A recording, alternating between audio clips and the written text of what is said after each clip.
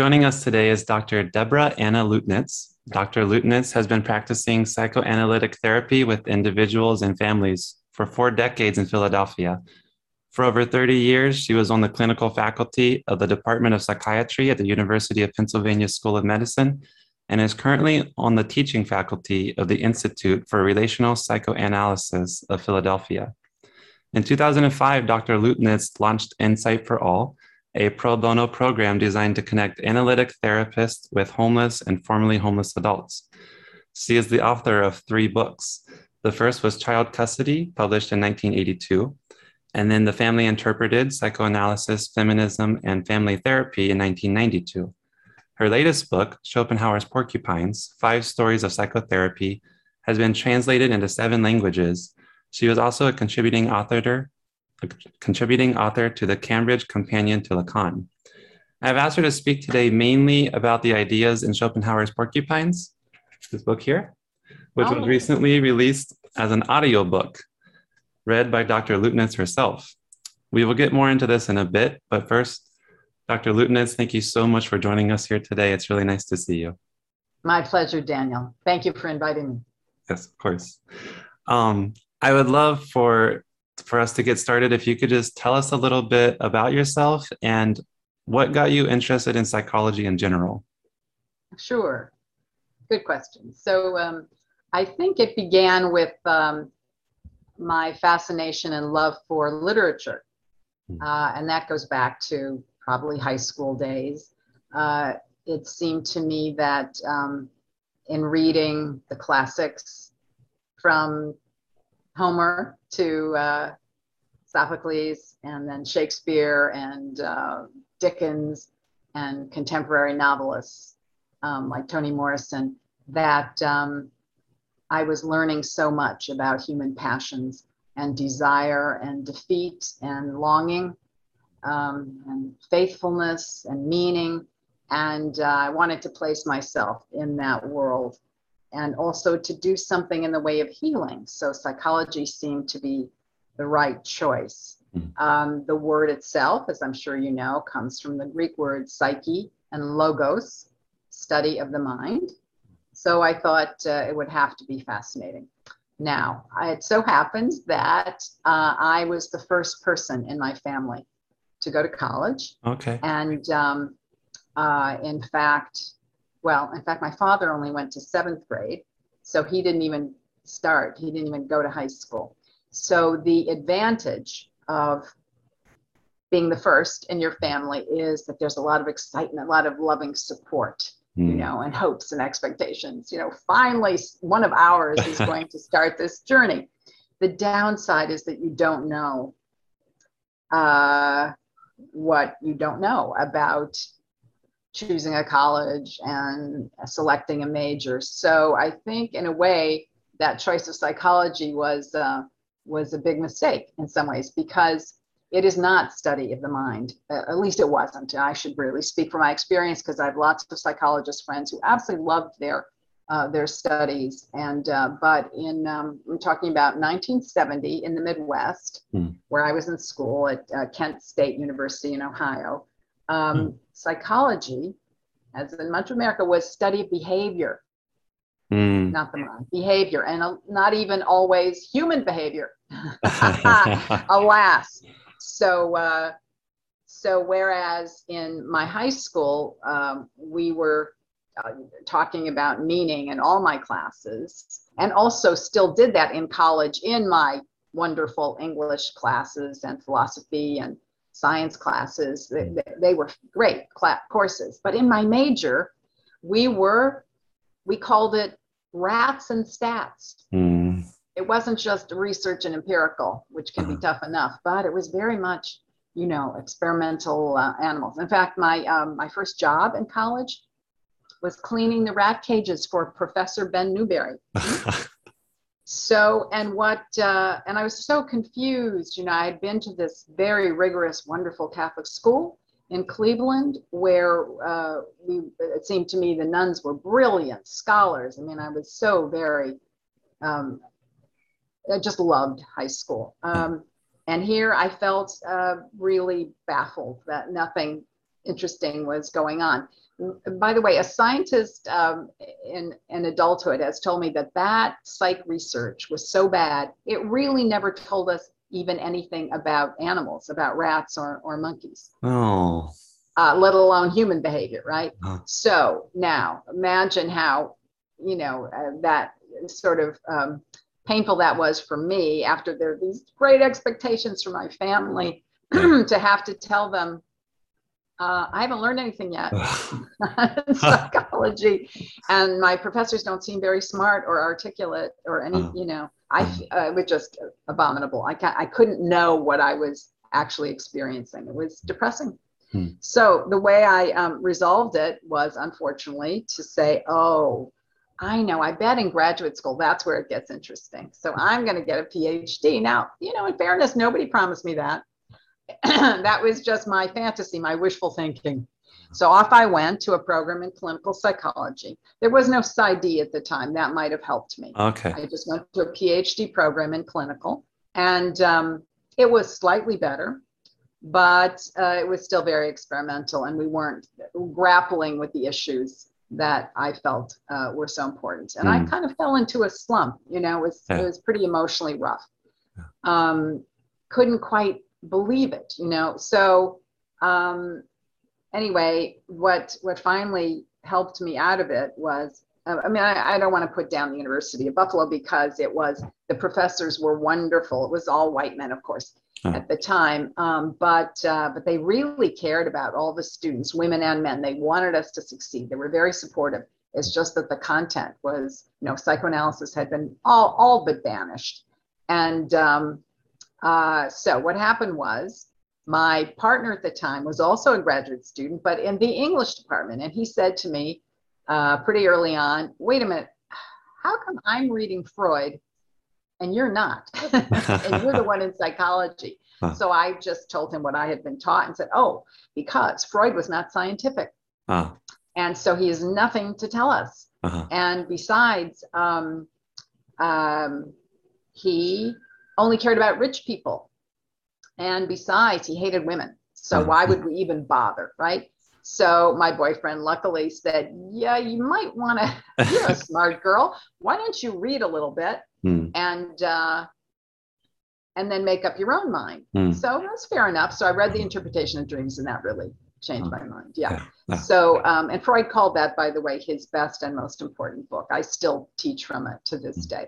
Oh, cool. And so then it turned out that this is just a stroke of luck, that at the university there in Buffalo, there was a center for psychoanalysis and literature.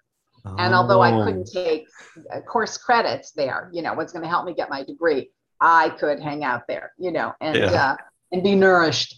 So I audited classes, and that's where I first read Freud in a big way, and Melanie Klein and Donald Winnicott, and this interesting French analyst named Jacques Lacan. And that was 1976. So to this day, American analysts are just getting interested in French psychoanalysis. But back there, it was pretty cutting edge, pretty avant-garde.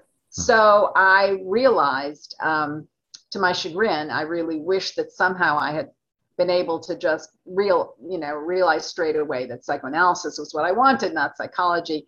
But there we were, had to wrap things up. So I did a dissertation that had to do with the family. Now, a lot of students, I don't know how you folks feel these days, what the buzz is about dissertation topics, but a lot of my cohort was saying, oh, you just do something quick and dirty, just whatever is the fastest thing to get, just to get your ticket punched, and then you go live your life and do something interesting. I don't know, that's just not me. It wasn't then, and it isn't now, because I realized it was going to take a long time to do there's no such thing as quick. Dirty maybe, but not quick. So it better be something that I cared about, a question that was important. And at the time, something that was in the news a lot was the divorce rate, which was very high. And from the beginning of time, men had custody of children if anything happened to the mom. And then for about 50, 60 years, women had custody in Western cultures.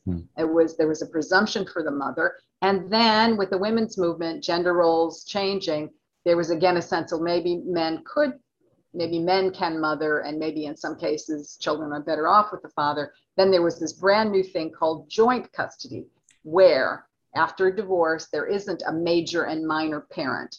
Instead of mom being the one with all the responsibility and dad being kind of the, the weekend visitor who dates the children on the weekends. What if they both continue to have responsibility for the kids? Well, it was controversial because, well, what if the parents can't get along? Then the kids will never be free. So I decided that would be my dissertation topic. And I got 50 families to agree to being interviewed. And I had to give them all kinds of crazy paper and pencil tests so there would be data. And I, drew some conclusions about when joint custody can work and not, and that sort of thing. So, and I was very lucky that my professors were willing to let me do something they described as more anthropological than strict, empirical. And although, believe me, I did a lot of chi-squares and analysis of variance, statistics were performed. And they thought that the final product was good and that it should be a book. And they were right. So I was able to publish it, as by Lexington Books, called Child Custody. And apparently because it was the first study of its kind, I think, it got picked up, and a lot of people, lawyers and judges were, took it into consideration when they were making their decisions. So, so having focused on the family in my research, I thought it really would be good to complement that by doing a fellowship in family therapy. That's how I got from one to the other. So psychoanalysis had to be bracketed for a while. So that's how I got to Philadelphia. I left Buffalo to come to Philly, allegedly for 1 year, to study with the great Dr. Salvador Minuchin, because it was here in Philly that family therapy was born, or let's say it's one of the centers of origin for the movement. And here I am, 40 years later. Anyway, that was certainly a fascinating experience. I liked very much being a family therapist, but it did become clear, watching various practitioners work, that the family therapists who had psychoanalytic training were doing a different kind of work.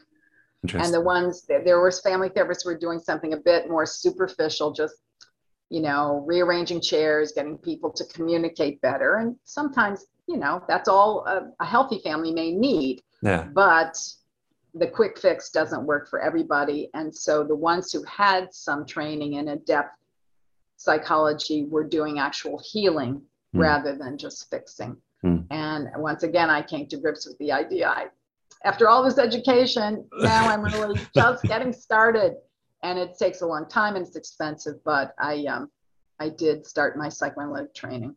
So, and that, it was wonderful. I've been practicing in a psychoanalytic way ever since. That's a long answer to a short question. No, there's so much interesting stuff. So I'm from Ohio. I don't know if you know that. I don't. Where? I'm from Ohio, and you mentioned where? So Southern Ohio is a small town called Hillsboro. It's an hour from Dayton, hour from Columbus. Amish country, Amish country. And so you mentioned your love for literature and reading Homer and reading and it reminded me, there was I was reading one of the books I read by Dr. Nancy McWilliams. She was saying that someone wrote a letter to Anna Freud asking what they should do in preparation to becoming a psychoanalyst. And her advice was basically read literature. What was one of the main things that was read literature for like the poets and the authors, and all of these different stories will have much more to tell you and than you can even imagine. And so I've always tried to make it a goal to be well read. And so I very much resonate with your feeling of, you want to get this education and this thirst for knowledge, and you go to school and it's a disappointment. And then you find this small section of psychoanalysis and literature, and that just like brought tears to my eyes. That's Oh. that's a dream. Oh, can I comment? Yeah. Anna Freud learned that from a very good source, okay? Okay. Her dad. Yeah. He Oh, wrote a little book, now I'm going to recommend that, okay. where he said the worst possible training for a psychoanalyst would be medical school. Ooh. And not because he didn't like medicine. He was a doctor. He liked being a doctor. But he said for the kind of work that an analyst does, Mm. that kind of linear thinking that you Mhm. need to do as a physician, is it this symptom or this? Is it the differential that you do? Uh-huh. Is not helpful. You need a different kind of horizontal thinking. Mm. And you need, and so he said the best preparation would be the humanities, literature, art history, languages, religious studies, anthropology. That would be the background. And he himself was extremely well read. I mean, he knew. I think he had read every Shakespeare play and was always quoting Shakespeare. Yeah. And I think he did read him in English because Freud's English was not bad at all. Mm. And he had several languages, as Europeans tend to do. Uh-huh. But he wrote a little book called The Question of Lay Analysis. And and indeed, he was trying to respond to this feeling that that you needed to go to medical school before you could become an analyst. And so he's saying, absolutely not. It's the opposite. And but in writing that little argument, it just so happens that he summarizes all the important ideas of psychoanalysis. So when people say, if I want to read Freud, where shall I start? That's actually the place. And Okay. I wish it had a different title because it sounds like it's going to be about something very specific. But so they read something like The Case of Dora, and that's the worst place you could start, or Introduction to Psychoanalysis. But or a lot of high schools actually will assign Civilization's Discontents. That's a very messy book. You start with this little thing called 1926 called The Question of Lay Analysis, and you get a really nice outline or introductions. It's very intimate and smart. But Good. The humanities, that's yeah. And well, so I've never heard, I have a few books by Freud, but I've never heard of that one. So thank you. I will look that one up. And you also, before we started, briefly mentioned Freud and Jesus. Is it okay if you go in and tell us a little bit about that? Absolutely. Yeah. So I was in Ireland 5 or 6 years ago and asking an Irish analyst friend how about the history of the field in Ireland, which obviously has been a very Catholic country. And he said that the first psychoanalyst in Ireland was a guy named Jonathan Hanrahan. Yeah. And that he was a Catholic priest. And I said, that's a bit unusual. And he said, yes, well, I think he knew that if anybody was going to introduce psychoanalysis to Ireland, it better be a Catholic priest, because only he would have the credibility. And that he, furthermore, had actually written a book called Freud and Jesus. So it's been out of print for ages, but I was able to get one of the first editions. And I was fascinated because I just assumed it would be one set of arguments, and it's a very different set of arguments. So I have a friend who is a local friend who works with me with the homeless, who is a psychoanalyst and an ordained Lutheran priest. Okay. And she was asked in her analytic training, so how do you reconcile your interest in psychoanalysis with your faith? And she said, they complement each other. I don't feel the conflict. So her professor, to his credit, said, if you feel that way, you ought to write about it. That would be fascinating. And so I told her about the original Freud and Jesus, and we talk about writing, not a book, but an article where we update it. So we just, off the top, to be a little lighthearted about it. What do they have in common? They were both brilliant, both Jewish men who were eloquent, who were persecuted for their beliefs, who changed the world. And at any hour of the day, anywhere in the world, somebody is talking about one of them. Yes, very true. But there's more to it than that. Freud said in a letter to Carl Jung, psychoanalysis is, in essence, a cure through love. Yeah.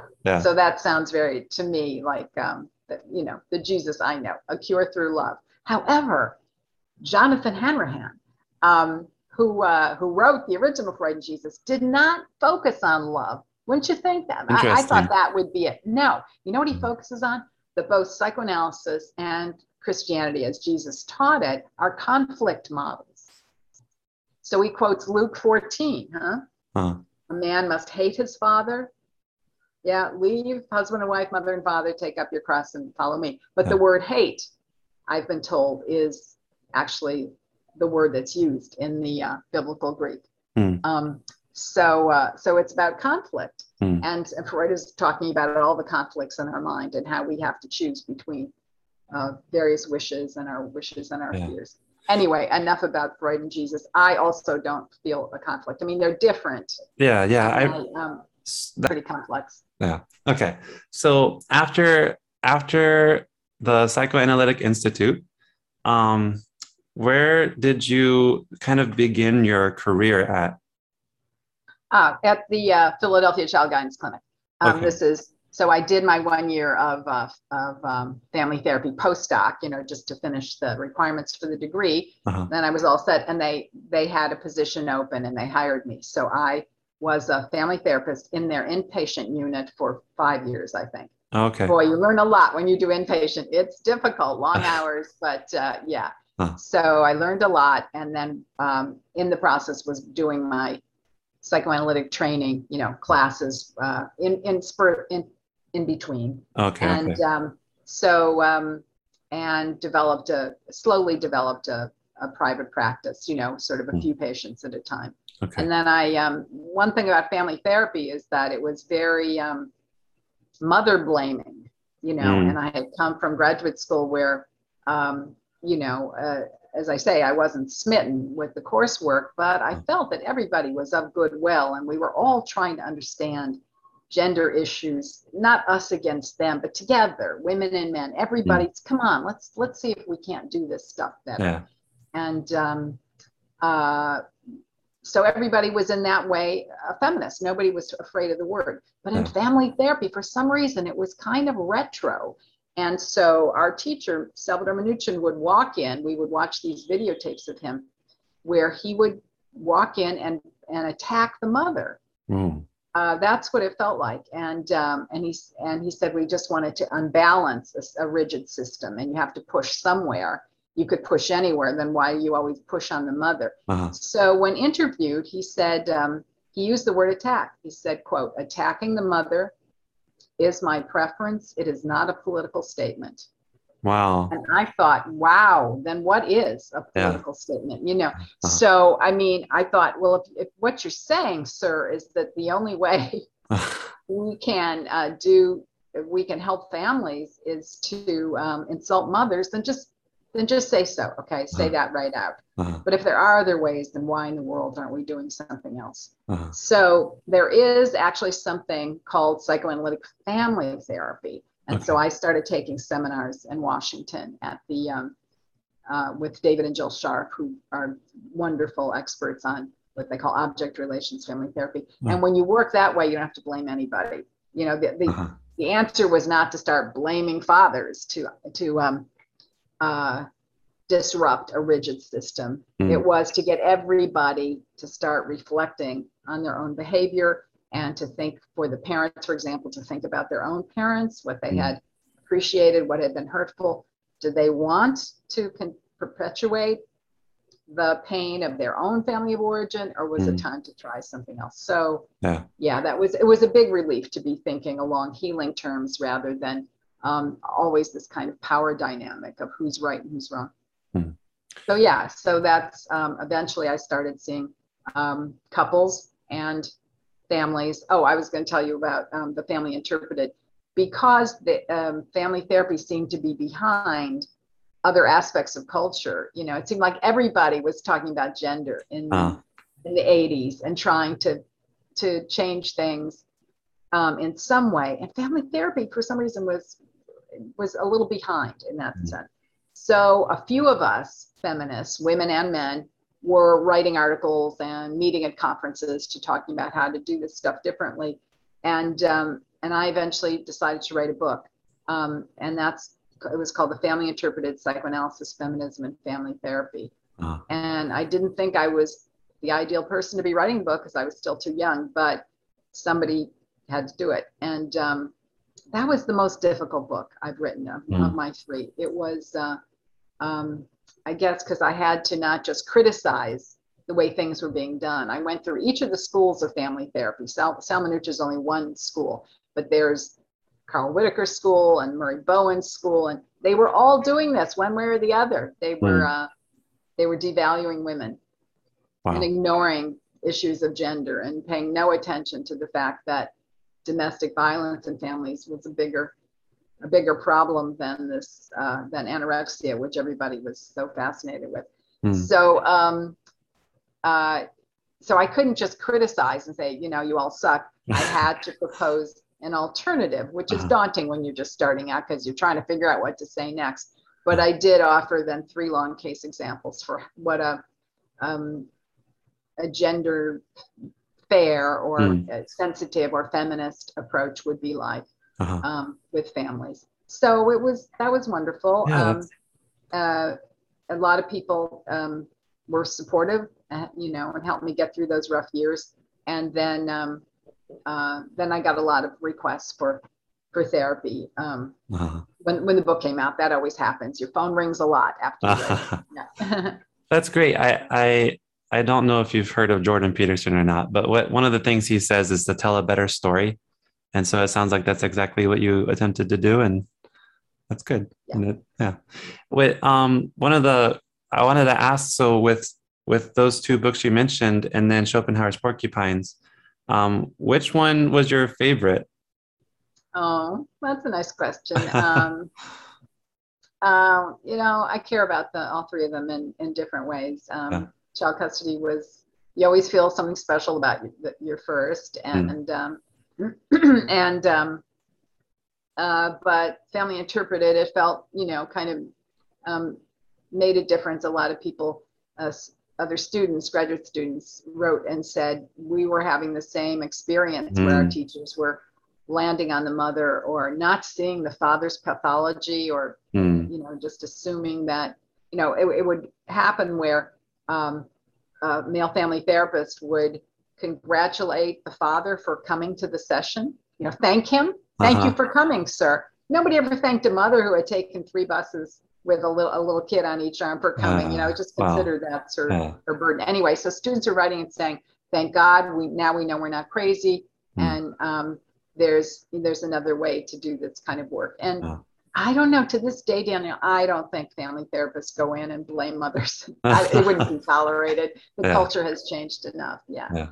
So, but Schopenhauer's Porcupines was a pleasure to write. It was just so much fun. And the translations, of course, are great. And all the books have been received warmly. I'm so grateful. And, I've been invited to speak and I got to see the world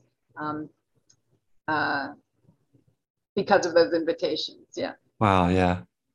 Good.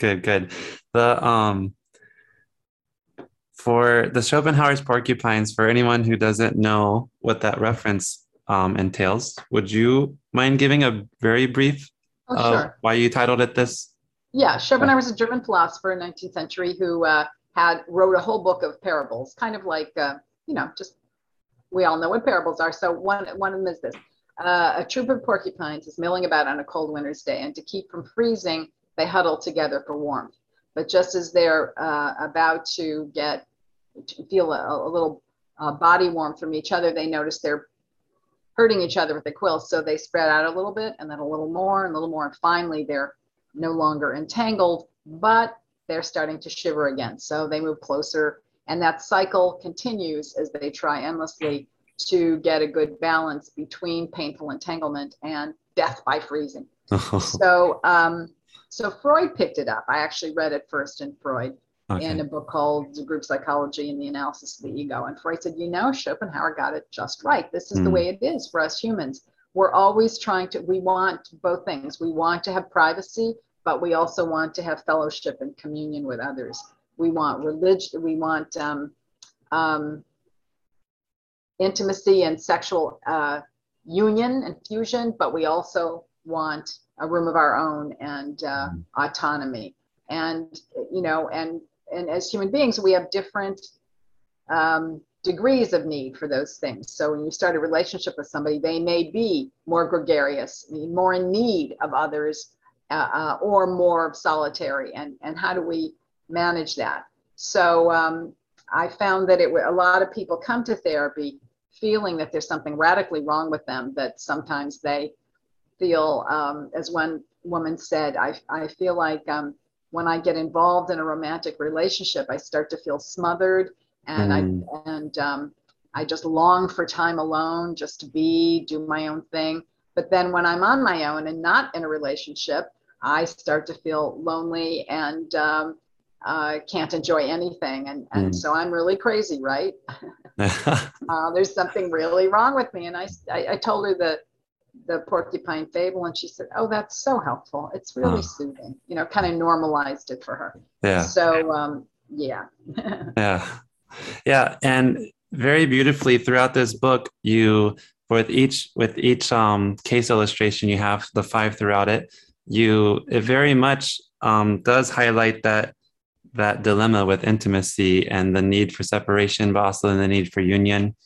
And in one of the chapters, and throughout this book also, you're very real and genuine, and it's as if there's a lot of times that either through supervision or talking amongst my peers, I just started seeing clients for the first time this past year, so only for like 1 year now. And sometimes you have thoughts, or sometimes you run into problems and you hate to admit maybe a thought that came to mind, or you even hate to admit, maybe I dislike this client or something like that, right? So those are very real thoughts, and you write about that in here. And one of the things that I found very funny in the book and very relatable is you're talking about, maybe for different reasons, but you were talking about when you first started charging for your services. And for us, at the standard fee where we worked at last year was $40 for a session. And I remember a lot of us were like, I don't know if I'm worth $40. and that's a very real, I think, thought that a lot of us have. And so you talk how you practice saying over and over again, you know, my fee is $50. And then when it came time, you told your client that it was going to be $50, and she said, oh, great, that's about what, $1 a week. And she mistook it as an annual fee. And that was so funny. I had to show my wife, and she really appreciated it. But can you kind of tell us your transition from, you know, you mentioned your supervisor, right? Grace, was she a supervisor? Yeah, Grace. And then she even kind of seemed to transition at one point, and she was kind of talking to you like, right, no, okay, I might get it wrong, but so in the book, she was kind of giving you advice like, now the times are changing, we have to kind of start charging for our services. Am I wrong? Oh, you're conflating two things. So okay. It was Anne who was, or I don't know what I call her in the book. I might have changed her name, but she, yeah, I called her Fran in the book. I called her Fran. Okay. Yeah. So Fran said to me, come on, you know, this is the 80s. Aren't women allowed to make money? You don't have to, you can keep your good values, but still make a few bucks, given that we were working 60-hour weeks, and our salary probably, I probably figured out to $8 an hour or something, you know, for people with PhDs and who are raising families and so on. It really wasn't much. So because the clinic could not increase our salaries, apparently, they offered this new group private practice. So they would give us private patients, and you could charge whatever you wanted. But I said, I don't like that solution, because I don't want to charge people huge amounts of money. You know, I think you should just raise our salaries. So yeah, it was Fran who said, come on, you know, and I was so into the people before profits thing that I said, there's no way I'm going to charge anybody $50. That was in the 80s. That's just horrible. That's an obscene amount of money, and I'm not doing it. Uh-huh. But then, you know how personal circumstances change. My apartment building was sold, my rent was doubled, Mm. and I had to do something. So I thought, well, maybe even one patient at the high rate, as long as this person could afford it, Uh-huh. maybe I could manage. So you're absolutely right. I practiced in the mirror. My name is Dr. Lupnitz, and my fee is $50. And I felt like a Martian, you know. So the person arrived the first night. Her name Uh-huh. is Emily, or I call her Emily. And she got right into her. I mean, it was a rainy night, and she had come in soaked like everybody else. And she actually looked more like, I said, more like, even though apparently the intake office had the idea that she was a professional who worked in Center City because of her address. Uh, But she looked more like a homeless person because she was sopping wet and her umbrella was broken. And so, but she gets right into talking about her relationship, and some guy had dumped her. And then at the end, when I said the fee is $50, she said, yeah, it's about $1 a week, right? So no problem. Here you go. And she slapped this $1 bill, it's all wet, on the table. And then I had to explain to her that actually no. And but and I could have then just taken her across the hallway and reassigned her. She would have been seen by somebody, uh, but not in the private, not in the group private practice. Yeah. uh, But I couldn't do it. I just wasn't ready to make that jump. So I saw her for that tiny little fee for mm. quite a while. Wow. And it was exhausting. Oh, because by the way, she was homeless. Yeah, she was, for example, homeless. That's why she looked Mm. like that. So, and it was she had given the address of the shelter, which happened to be in Center City. So people thought she was a lawyer or a doctor or something living out of one of those Oh. buildings. Yeah, nobody had tried to fool me. It was just a kind of clerical error. Yeah, yeah, yeah. So, but they had told her $50, and she said, that's fine, I can manage it. So then just to keep myself sane, because Emily really had been traumatized in her life. And so she was calling me between sessions, as Mm. people will do when they have a trauma history. Uh-huh. And it was, so instead of this easy breezy foray into private enterprise where I was going to be on easy street, instead this patient was the most demanding, exhausting I had Wow. ever experienced. Mm. And I knew I needed to take care of myself somehow.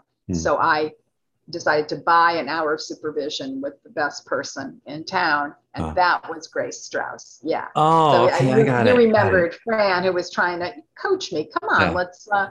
let's play hardball. We're ladies of the '80s. You can do that. Yeah. But no, it was Grace Strauss who I called and said, I'm losing it, Grace. I need your Mm. help. So Mm. she said, come see me, Uh-huh. and she gave me a reduced fee so that I could afford it. Ah. And Grace had been, to full disclosure, why not, had been my first therapist before Oh, I went into okay. psychoanalysis. Yeah, but Yeah. she had a very psychodynamic mind, Uh. and so, as very often happens, your therapist or analyst can end up doing some supervision for you Oh, with you if that's yeah. agreeable to everybody. So yeah, so she knew me very, very well, and there was a bond between us, and I wouldn't have managed without Mm. Grace. Right. So the book is dedicated to Grace. You may have noticed, yeah, Yeah, that's very to her memory. beautiful. Yeah. Yeah. I think even in the book you mentioned that didn't she have surgery and then within a few days she was still offering services from her bed or something? She was very resilient, yeah, and I Mm. assumed that she would, yeah, Yeah, outlive us wow. all. Yeah. I didn't know until I read that. I didn't know that that supervision was something that you paid for post schooling. Like if I You was can, tired, yeah, I thought that was can. interesting. I didn't know Not that. everybody does, Uh-huh. but very often, I have people come to me now, since I've been, out of schooling, Mhm. who will say, I read your book and I just think I would learn a lot about my cases if I bought an hour of supervision from you. So if a Mm. person can afford it, why not? Uh-huh. That's fine. Or they Okay. say, I'm really interested in Winnicott or in Jacques Lacan. I think if I work with you, or in dreams, they'll say, I didn't learn Mm. anything about the interpretation of dreams in Uh-huh. my training. Can I have an hour of supervision with you every week or every other week just to learn a specific something? And they stay for a year or two or 10, Yeah. so no, that's not something you're required to do, but Yeah. it's a luxury that a lot of people will, very useful luxury that people will give themselves. Yeah, that's very good to know. Very good. Um, and so, and I think was it Pearl? in the fifth chapter. Yeah. You said several years later she came back. You guys had a conversation, and you mentioned to her that you were thinking of writing this book, and you asked her permission to include her, and she was enthusiastic about it. Can you tell me kind of what went into the decision of who you were going to include in the book, and maybe why you chose them? Yeah, well, when I feel that we've done really good work, Uh-huh. I have that idea, but Mm. it's a big decision for a person, and I try and anticipate who would say yes and who wouldn't, Uh-huh. and I assure them that I will massively disguise the details so Uh-huh. that if a friend happened to pick up the book, they wouldn't say, "Oh, look, there's Pearl," Yeah. and so there's a whole art to Mm. subtracting things and adding things so that really only the person herself or himself would know for sure who it is. Yeah. Okay. And then I was just out of a curiosity, when you include quotations maybe that the client said or that you said during session, and in our training everything's video and audio recorded on campus our first year. Yeah. And so we can actually go back and listen. And I was just thinking, is that just your best guess or from your best memory? Maybe what was said? Yeah. Okay. So originally, yeah, we also taped videotape, especially family sessions, Okay. But no, when I started psychoanalytic training, I began, or even before that, I started to take notes. And Freud always said, do not take notes in front of the patients, except for dreams, because there's no way you're going to be able to remember a dream. They're so illogical. Mm. But I don't do that. In contrast to Freud, I continue to make eye contact with the patient, but my hand goes on the page and makes certain notes. And that's especially important. I mean, when I was younger, I had a really good memory, so I could remember so much of the session. And when the patient left, then I'd make notes. Now I do it. And patients right away want to know, well, who's going to read the notes and what are you doing? And they just get used to it. Once in a blue moon, someone says, this is disturbing to me. It's distracting. I don't want you to take notes in the session. And then I don't, period. But most people feel kind of grateful that you care enough, that you want to get the details, so that in the next session, when they say, my husband went for tests, you don't say, what tests? Because you wrote down that he was going to have a cardio workup, right? Yeah. And of course, dreams and little bits of stuff about fantasy and transference. So yes, the dialogue in the book is reconstructed. Okay. That's all. Okay. And then you mentioned recently you released Schopenhauer's Porcupines on Audible, and you were able to do the reading yourself. And what was it like for you kind of revisiting it after all these years and doing the reading? And yeah. I enjoyed it a lot, but I also thought, oh, that sentence is awkward. I really would like to rewrite that. And what is that adverb doing there? Mostly that I wished I'd had another year to just make the prose shimmer and shine. And just between you and me, when I was reading it, I did throw out an occasional awkward phrase. I just didn't read it if I thought it wasn't well written. Okay. Well, if it's any consolation, I think we can always look back and find how we could have done better, especially with all of our new knowledge and experience. But it's very much a joy to read, and it's very enthralling. And regardless of if you used maybe a poor adverb every now and again. Thank you. Well, all three of my books are written on typewriters. You see, they proceeded. Oh. Yeah. So now it's easier to make corrections. So in my defense, yeah. You'll have to write a new book with a computer.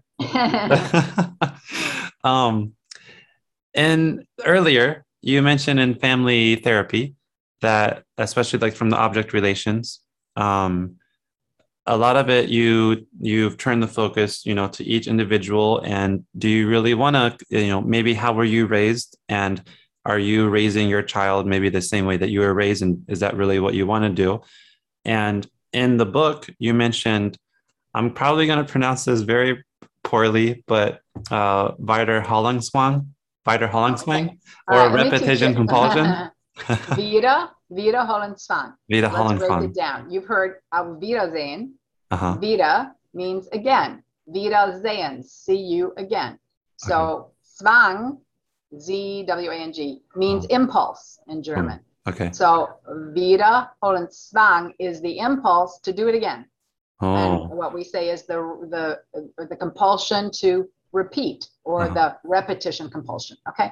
So Freud, yes, in a book called Beyond the Pleasure Principle, talks about the repetition compulsion. And even though it sounds like a fancy concept, we all have asked ourselves, why do I keep doing this? And people ask themselves, why do I keep having the same relationship? You know, I get in with someone who is too dependent on me, or too needy, or too angry. And then I meet someone who seems different, but it's the same relationship. So Freud said there are two reasons we repeat patterns: because they're familiar, it's just in our bones, it's what we know. And the second is to master something. So we keep maybe dating people who have a bad temper because we want to work through something we couldn't do in childhood. We could not fix the angry mother or father, but maybe we can tame this fascinating but wild romantic partner. A patient of mine once said that, who had a terribly alcoholic mother, very violent, but also beloved. You know, it was a relationship about a warmth, except when the mom was drinking. And this had been such a struggle for the young woman, the child growing up. So you'd think she'd want to get away from drinkers altogether, but she always found herself falling in love with heavy drinkers. And the way she expressed it was, there is this undying wish to be kissed by someone with alcohol on their breath. Remembering the childhood, kiss goodnight. So I like that because it's so physical, it's so immediate, that association. So yeah, whatever we knew in childhood is kind of imprinted on us, and we continue, wittingly or not, to seek out those patterns. And we can change them, yes, but only with great effort. If we want to change something that's been a habit that goes back to childhood, and sometimes goes back many generations, we really have to focus very hard. And psychodynamic therapy is one way to do that. There are other ways, people choose other paths, but that's one way. Okay, thank you. And so going in, so from there, you were talking Don Juan, I think, from Trenton, right? Yep. He you mentioned when he was around 5 years old, he mentioned that when he was around 5 years old, he would go and sleep in the bed with his mother, and his father was kind of a recluse, and it was kind of evident that his mother preferred him over his father.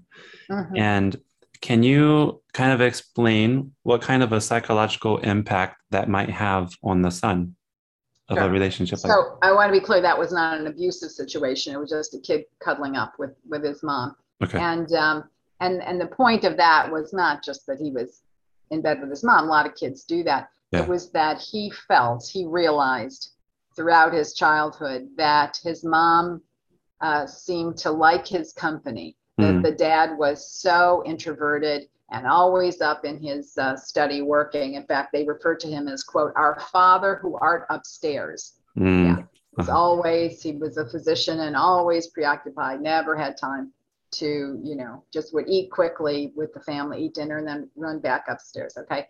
So from a young age, the mother found a better interlocutor, a better conversation partner in the little boy. He was lively, he was present and grateful and a lot of fun, kept mom company.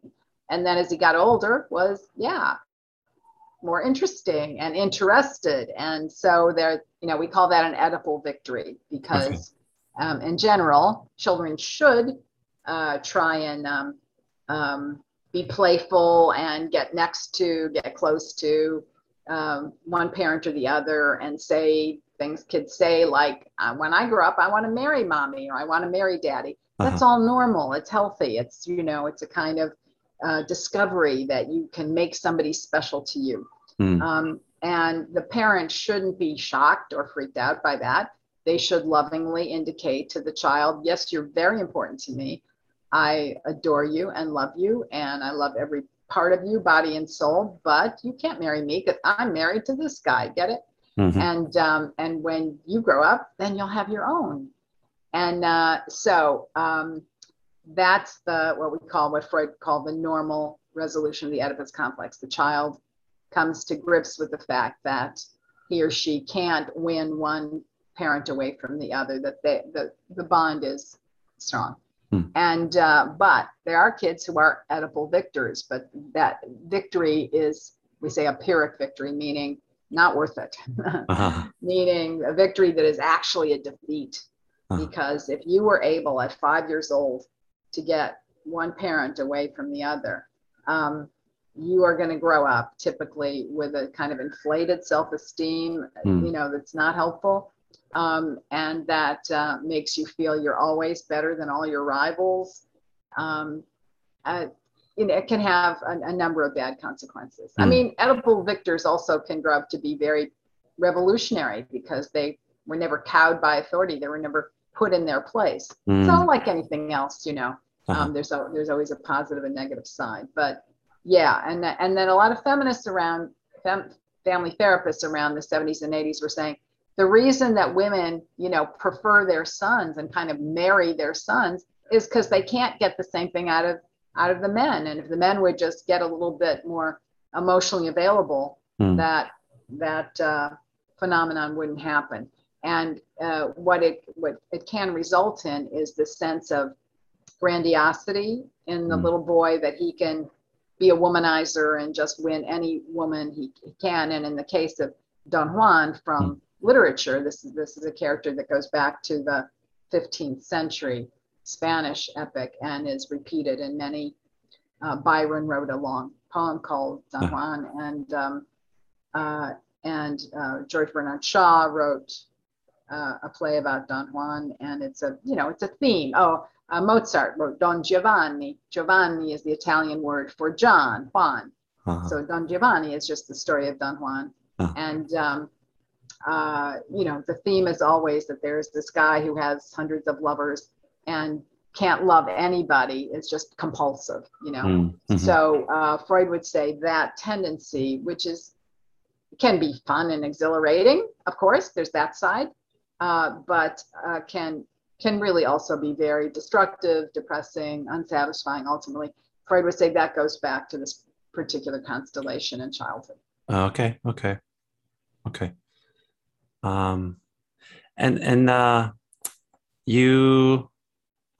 I wanted to know, so Pearl, you mentioned her sciatic pain, and that was there was a running theory that helped her kind of relate to her mother as they were separated and living in different places, and a bunch of factors there. But through therapy, did Pearl's sciatic pain ever kind of dissipate or go away? Yeah. Oh yeah. Of course. Okay. Yeah. So as Freud would say, either we talk or the body talks for us. So in this case, it's definitely that her neck and back had joined the conversation. When she was under stress, she would be in excruciating pain, as her mother had been. Now, of course, there's some thing as somatic vulnerability. You can be born with, all of us have a little weakness somewhere. But the fact that she identified it with her mother was in a weird and, of course, unconscious way reassuring, because her mom had been very poor. She was I talk about, I'm the first in the family to go to college, but my parents were solid working class, but she came from real poverty, from abject poverty. So, and then ended up as an academic in an Ivy League type school. I mean, I've changed the details, of course, about her, all that. But so to go from, to make such a leap, not in 5 generations, but in 1, gave her a lot of survivor's guilt. That's a very important concept. The feeling that you can't really enjoy your success because the folks back home never got to do that, or the ones who perished, in slavery or in the Holocaust. How can you be dancing on air about the fact that you got this degree or this title when it was on the backs of people who suffered greatly. So for her to at least feel that she was still this suffering Black woman, you know, like her mom, it was a bond for them. It was a way of bringing herself down a peg. But as we talked through it, she relaxed and was not so tormented with the sciatica. Wow. It reminds me, I was recently reading The Undiscovered Self by Carl Jung, and he mentioned he was on the topic of dreams, and dreams are symbolism. But he also talked about, he said long ago, Freud recognized that our body talks in symbolism just as our dreams do. Yeah. And so I always find that so fascinating. And I remember reading about how psychotherapy, you know, people can cure migraines and sciatic pain and all these different things. And so that's just fascinating to me. Yeah. It is, yeah. And then, so Lacan, Jacques, the French psychoanalyst. Lacan. We should tell your listeners. Okay. Jacques Lacan. Lacan. Yeah. Okay. He, I have never personally tried to read him. I have heard that he is very difficult to understand and to read. And I've even heard some people say that, you know, they were weary of how complex he is. And they said, usually if they're that complex, then they're not being forthright for a reason. So that's that one side of it. But I was wondering so you briefly mentioned earlier getting interested in him, and you wrote that the companion to Lacan, and I wrote one chapter. You wrote one chapter. Yes, sorry. So what was it like for you learning about him and reading his works? And have you always kind of maybe felt it easier to understand him, or was that a long journey to understand him? Or can you tell us about that? Well, yeah, that's not a hard question to answer. So I remember back in Buffalo when I was studying psychoanalysis and literature, Jacques Lacan's name came up, and he was very, very, very trendy at the time. And here's what was appealing about him. He said that psychoanalysis in America and in other parts of the world, and to some extent in France, was really had been ruined, had been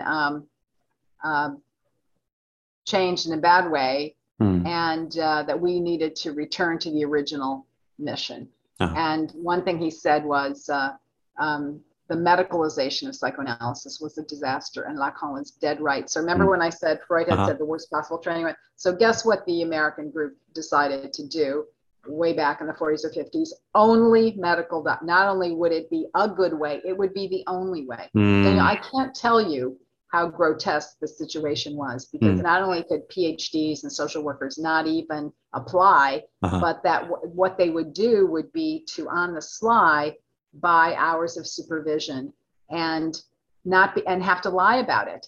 And those medical doctors who were analysts, who were teaching them psychoanalytic ideas, would have been in real trouble. There would have been a scandal, you know, if it had been discovered. So that didn't end till they had to bring a lawsuit, and people spent decades of their lives and lots of money. A lawsuit in 1986. That's how recent it is. Wow. Yeah. That said that, and they used the laws against racketeering, believe it or not.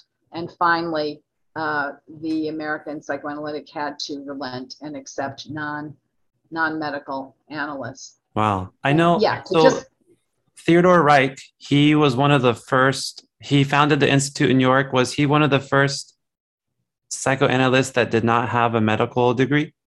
That sounds right. I don't know who the actual first was, but yeah, and Anna Freud did not, of course. But you see, in Freud's group, he accepted. Yeah.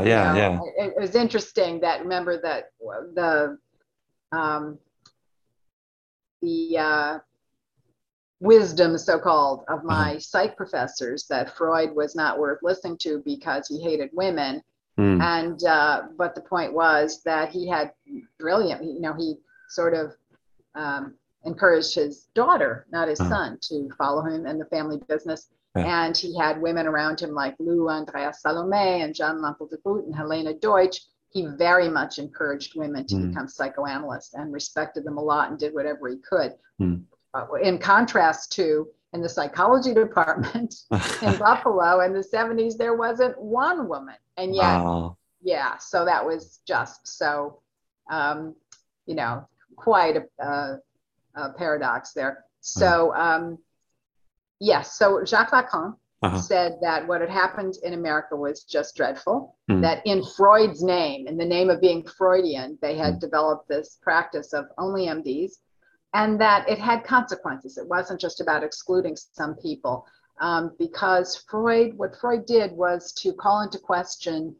all social and sexual norms. And so he was a revolutionary, whereas the American group had turned psychoanalysis into just another conservative medical specialty, and very expensive, because Freud had free clinics. There were 7 free clinics in his day, and Freud was, you didn't know about that? No. Yeah, Freud was prouder of the free clinics than anything else. So write down this title. A friend of mine wrote a book. Her last name is Elizabeth Danto, D-A-N-T-O, came out in 2005, and the title is Freud's Free Clinics. Okay.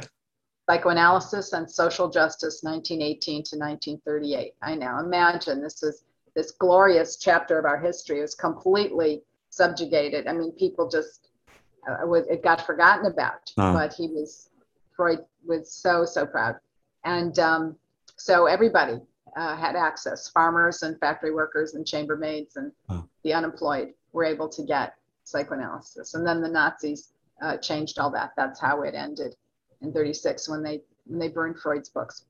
So back to America, instead of this revolutionary practice, highly intellectual, kind of proto-feminist, you know, no. Instead, these white male doctors turned psychoanalysis into a kind of very normative thing. And so the goal was to turn, you know, people into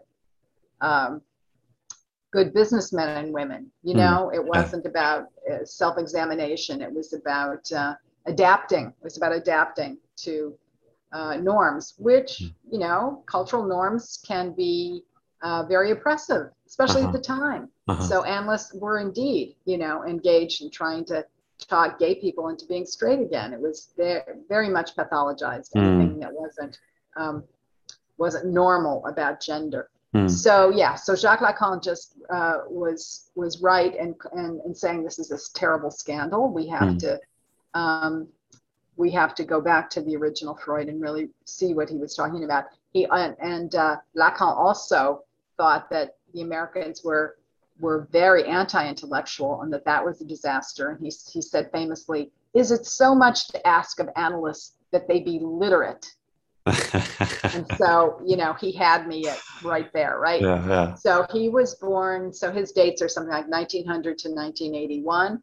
He's dead now, but he was going to rewrite psychoanalysis. And he used some, you know, there's a French tradition of writing in a kind of very elevated, intellectual, dense way. And so if you've read Claude Lévi-Strauss, or if you read Michel Foucault, then Jacques Derrida, then you're used to at least struggling with text.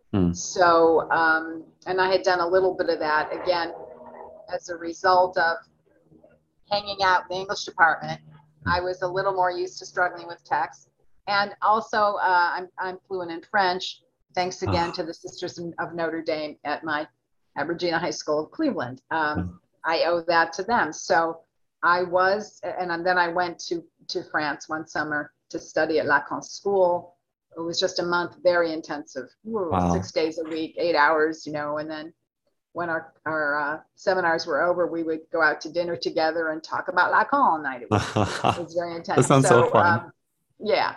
So I learned a lot. I think he has some wonderful ideas. I am no longer in love, I would say, with Lacan, but I learned a tremendous amount. I would never call myself a Lacanian, but I think he's, you know, really extremely important. Yeah. And so, yeah, you would find, if you picked up his écrit, you might find it absolutely impenetrable. So you might want to start with a secondary source. Bruce Fink is the American who has tried to make Lacan more more readable. Hmm. It sounds like you very much resonated with how he said is the American psycho, is it so much to ask that they be literate, right? And Yeah. you were like in search of that through school, and you were like, I thought these people were going to be articulate and literate, and here, so it sounds like you very much resonated with that, Oh my especially. goodness. He was, I Yeah. felt he was speaking right to me. Yeah. Mm. Thank you, Jacques. Yeah. Yeah.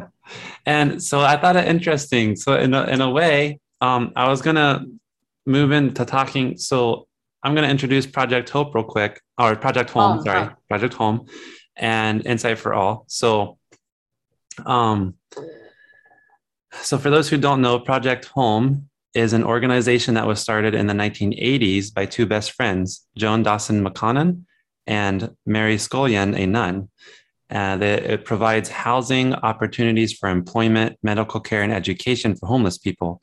And Dr. Lutnitz met with Sister Mary back in 2005 to discuss what her and the psychoanalytic community could do in order to serve Project Home's residents, which led to the development of Insight for All. And so, as you talk about this, I was thinking about, I did not know before this conversation Freud's Clinics. the free clinics, and how he was a big advocate for that, and for, you said, doing psychotherapy for the poor and the homeless, and that. And so in a very much sense, you are carrying on that tradition. So can you kind of tell us about Insight for All, and how Sure. yeah. I'd love to. Yeah. Well, in the 1980s, Philly had one of the highest rates of homelessness in the nation, and now we have one of the lowest rates in the Mm, nation. And the progress that we still have work to do, but that transformation is due to those two women, Sister Mary Scullion and her friend Joan Dawson McConnon. So wow. they had no funding, no grants, no training. They weren't social workers. They were just outraged at the plight of the very poor Mm. in the world's wealthiest nation. So they took over an abandoned recreation center in South Philly and invited 50 homeless men to come in. And what could they do? They gave them soup, sandwiches, blankets, conversation. And 6 months later, they were all turned out. But at least for that one winter, Mm, nobody died of frostbite. Yeah. mm, So when that little fledgling thing ended, the community stepped forward and said, don't stop, we want to help. mm. And they started donating money and taught them how to get grants. So and some lawyers came forward and said, you're going to have legal troubles if you try and Oh, implement something for the homeless, and we are going to defend you pro oh, bono for as long wow. as it takes. And they did. Oh, So now, fast forward 30 years, this thing it's known all over the world, Project Home. So it consists of 18 freestanding apartment buildings all over the city that homeless people never have to leave. So, and wow. that's the answer. It's not about building more and more shelters. I've been to cities where the shelters are just beautiful. They've got everything, but you can only stay 30 days. Uh, So if you're homeless because your house burnt down or uh, something, or you missed a paycheck or something, okay, that's fine. But if you're homeless because you have an addiction or a mental illness, you need a lot more help and a lot more time. mm, So this is permanent housing, apartments with wow. fully staffed. And there is, you can take art classes and GED classes, and there's an advocacy department that helps people, first of all, register to vote, but also take part in community protests and, and get Yeah, involved in yeah. the political process. So, Wow. yeah, it's just, everybody loves Project Home. So they asked me, it was way back, 1999. There had been a fire in one of the residences and people were traumatized. So would I help run a group for the Mm, residents? So I did. One group led to another, and I finally sat down in 2005 with Sister Marian and asked her point blank, could I bring this psychoanalytic therapy to Project Home? Could I develop a program? And she had a lot of good questions. She's very, very smart. Now I thought, of course, based on my high school experience, that I could talk a nun into anything because you get a yeah, certain amount of practice. yeah. But she was, no, she's tough, very, very smart and Mm, fair-minded, but had big questions about what is this? Freud, I mean, wasn't he all about rich people? And is this really for us? And is it evidence-based? Because, mm, everyone knows that term now. So uh-huh, luckily, those questions were not hard to answer. There's an enormous evidence base for psychoanalysis at this point, yeah. thanks especially to Jonathan Shedler and his work. And and I was able to give her a copy of Danto's book, Freud's Free Clinics. It's the kind of book where as soon as you read the title, you've learned something. Wait a minute, I didn't know they were free clinics. Yeah. So so she was impressed. And then I had to kind of follow through because I was acting like, sure, I have this group in mind and it's going to materialize. So I had to, sort of pretend it was working before I had established it. And then just tapped friends one at a time saying, could you see one homeless patient? Could you run one group? And now there are about a dozen of us. And we do several things. We do run groups, and we have one, well, I mentioned her, this is Violet Little, who is, she and I are going to write Freud and Jesus together. Okay. All right. So she is our analyst on the street. She sees only people who haven't come indoors. And she sees some people once in a while, and she sees others 3 times a week. This woman is brilliant. And she says she could not do the work if she had not had her full psychoanalytic training. You have to understand transference and countertransference, or you burn out and you don't really reach the person where they are. So she does that. And then the second thing is running groups. And the third thing is what most of us do is individual. It's not classical analysis 4 times a week on the couch. It's once or twice a week sitting up. And we've had just some wonderful outcomes, Daniel. It's just, so we're, this year finishes 16 years. We call it IFA, Insight for All, because my motto is, if from the beginning, if this project lasts, it'll be great. I didn't know if we'd make it past 1 year, because there are no books that say, here's how you do psychotherapy with homeless people. We were teaching ourselves as we went. Okay. So one of my questions was, I was going to ask you, moving forward, do you have any new ideas for books? And I kind of teased you about it earlier, but have you thought about writing a book on how to do psychoanalytic treatment with homeless population? Or do you think that I'm not sure I have another book in me, although I love doing creative writing. So I'm hoping in retirement, if that ever happens, to do more writing of short stories, for example. Okay.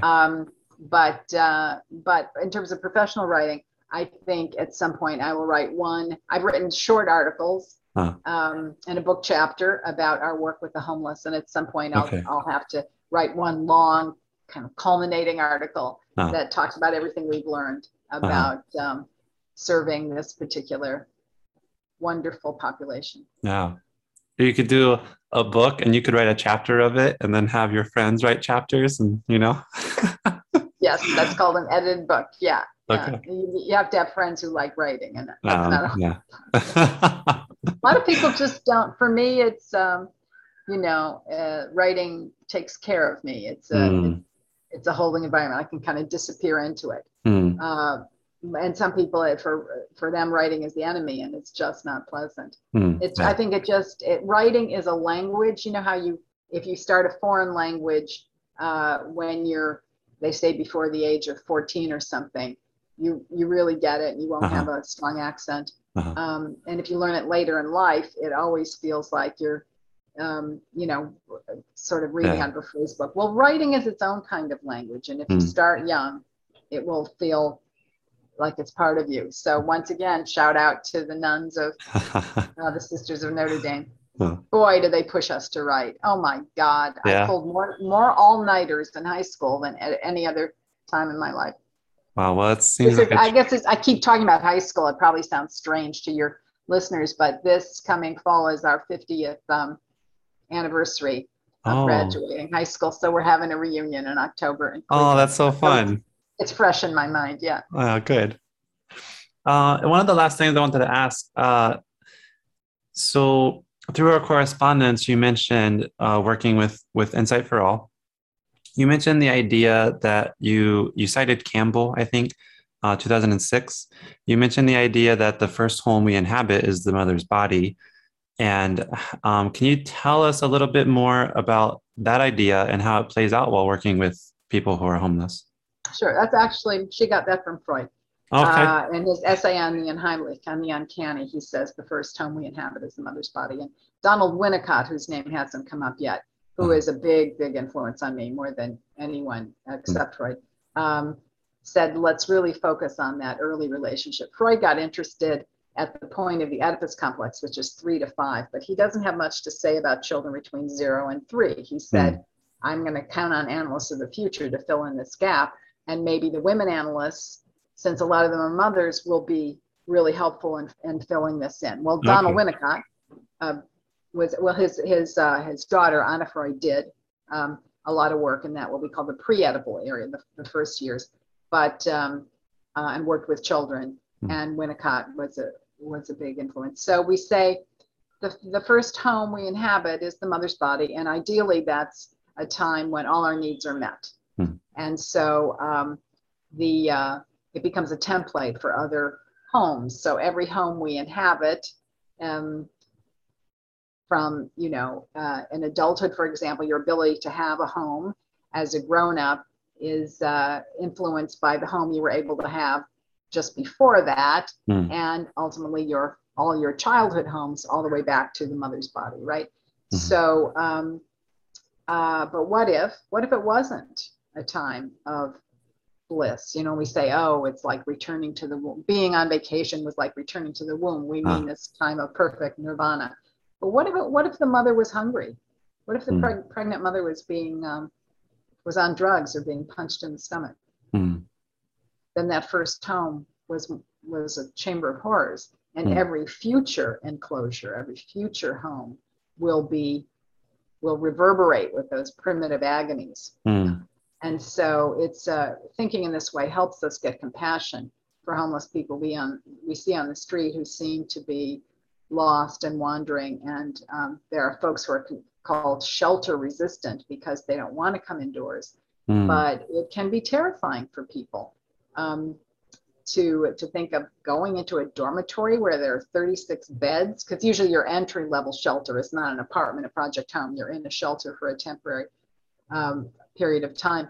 But the idea of being, if you're a little paranoid, to go into a group with all those bodies and rules and things, some people find they actually would prefer to be out in the park. That their mind feels, if you have an unhoused mind, you are not happy about being indoors. So thinking developmentally and psychoanalytically helps us gain compassion for that experience. And what we do in terms of Winnicott, this British analyst that I've been mentioning, is we provide a holding environment for all our patients. The mother provides an atmosphere of safety and trust for the baby, and the therapist does that for the patient. But how do you provide a holding environment for someone who's never been held before? It has to be done very, very carefully. So at first, when the therapists in my group would offer to say, okay, here's an appointment for the homeless person living at a project home, there would be a lot of no-shows. Because it was so disruptive to think of just getting an address and having to scout out this doctor's office when this person you never met. And homeless people are not used to good service, so they didn't think people would really notice if anybody didn't show up. And so often they're sent to agencies, and agencies sometimes, they're very wonderful people who work in community mental health, but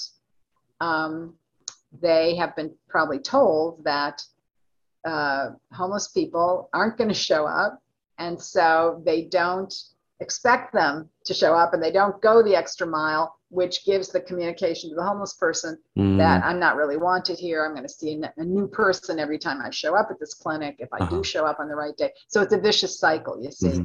The one thing keeps influencing the other in a bad way. So I wondered if we could break that make it a virtuous cycle by changing the meeting place. So I asked my therapists to please all go down and meet the patient at Project Home at their building, say in some empty office. Now that demands a lot more of the therapist. Obviously, you can't see a paying patient in the hour before or after your homeless patient. But it worked. It worked. Wow, good. So they'd cut no-shows down to almost zero. And so we start there, and then we wait for the patient to say, we build a relationship and build some trust, and then wait for the patient to say, wait a minute, where's your office? Who gets to go there? and then it's, okay, here's where it is. Would you know how to get there? Let's talk about it. It's a big step. But once it happens, the therapy always deepens. That's exciting. That's a pivotal moment, right? Yeah. Yeah. Good. That's exciting. I think that's all the questions I had for you. I want to say again, it's an honor and a pleasure, and I'm very humbled that you took the time to meet with me. And I very much enjoyed this conversation. I've learned a lot, and I just want to say thank you very much. Thank you, Daniel. I enjoyed it very much.